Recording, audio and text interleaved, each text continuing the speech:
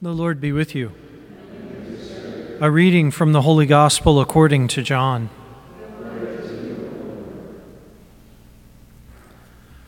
The disciples said to Jesus, "Now you are talking plainly and not any figure of speech. Now we realize that you know everything and that you do not need to have anyone question you. Because of this, we believe that you came from God." Jesus answered them, "Do you believe now? Behold, the hour is coming and has arrived when each of you will be scattered to his own house, and you will leave me alone. But I am not alone, because the Father is with me. I have told you this so that you might have peace in me. In the world you will have trouble, but take courage. I have conquered the world." The Gospel of the Lord.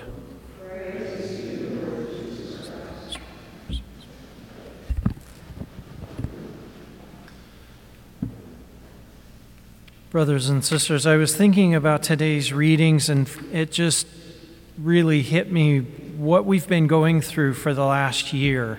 Now that we're starting to come out of it a little bit, at least here.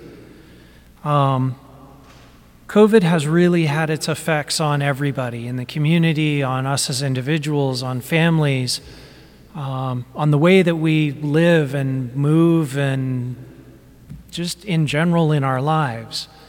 And it seems very problematic. It seems troublesome, especially when you start to get down to who knows best of what to do and differing opinions on that, even among doctors, even among politicians and everybody. It just seems like everything that we've been hearing and everything that we've been doing over the last more than year now has just been very troublesome, if you will. What do we do? How do we interact with each other? How do we take care of each other? And I think out of everything today, the two readings today really emphasize that we're going to have trouble.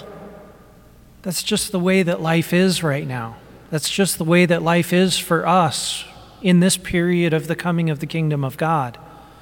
We're in it. We're kind of in that in-between state. Often we say that we're now but not yet.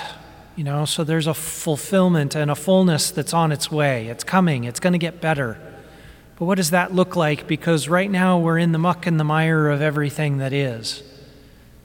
But we've moved from the way that things were. It's the wonderful progression of time, is that we can move away from the way that things were and we can progress to something else. But how do we go about doing that? I think this is what the readings today really emphasize, is that the Holy Spirit comes and guides us. He is our advocate, our guide, our counselor. He leads us into the fullness of what Christ was talking about the whole entire time he was here. And the whole entire time that he was pointing to things and the way that the prophets spoke of Jesus, and we now understand that better. But there's still so much more that we can understand. But in the midst of it all, we run across trouble. And so the Holy Spirit coming, hopefully, is an advocate. We hope that. The Holy Spirit will be an advocate that will guide us individually and collectively as a church.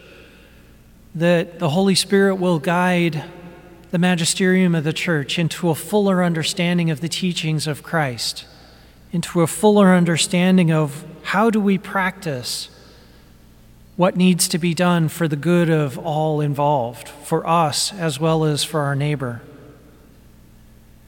And finally, in today's gospel, we hear from Jesus in the Gospel of John. The disciples are like, now we get it. We're going to be okay. And Jesus prophesies what's going to happen at his crucifixion. You're all going to be scattered. You're going to run away. But it's okay. It's okay because I will be with you.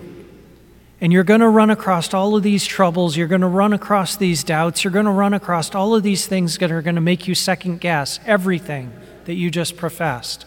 But it's okay. Because the Holy Spirit will be with you soon. and I have already conquered the world. And so all of these things that are causing you trouble, they're temporary. They're minor in the grand scheme of things. And so the thing that I want to ask each one of us to really concentrate on for the rest of Mass is, do I really put all of my trust in the Holy Spirit, in the words of Jesus Christ?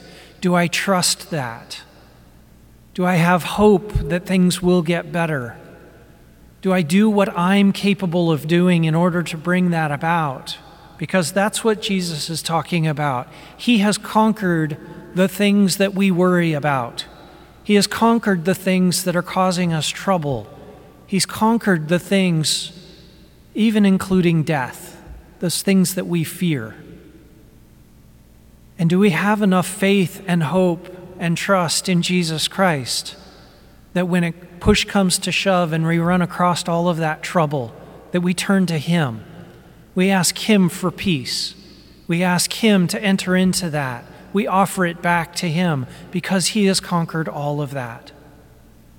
Or do we try to take it on ourselves and we worry and we be troublesome ourselves and we try to control the situation? We try to do it on human terms.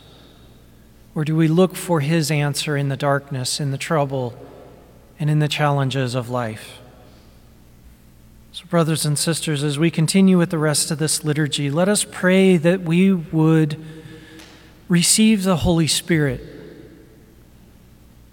in the fullest measure possible, that we would be open to that, so that when trouble does come our way, we have the ability and the strength to turn back to Christ and trust in His Word and in the Holy Spirit, that it will be taken care of, because God truly has conquered the world.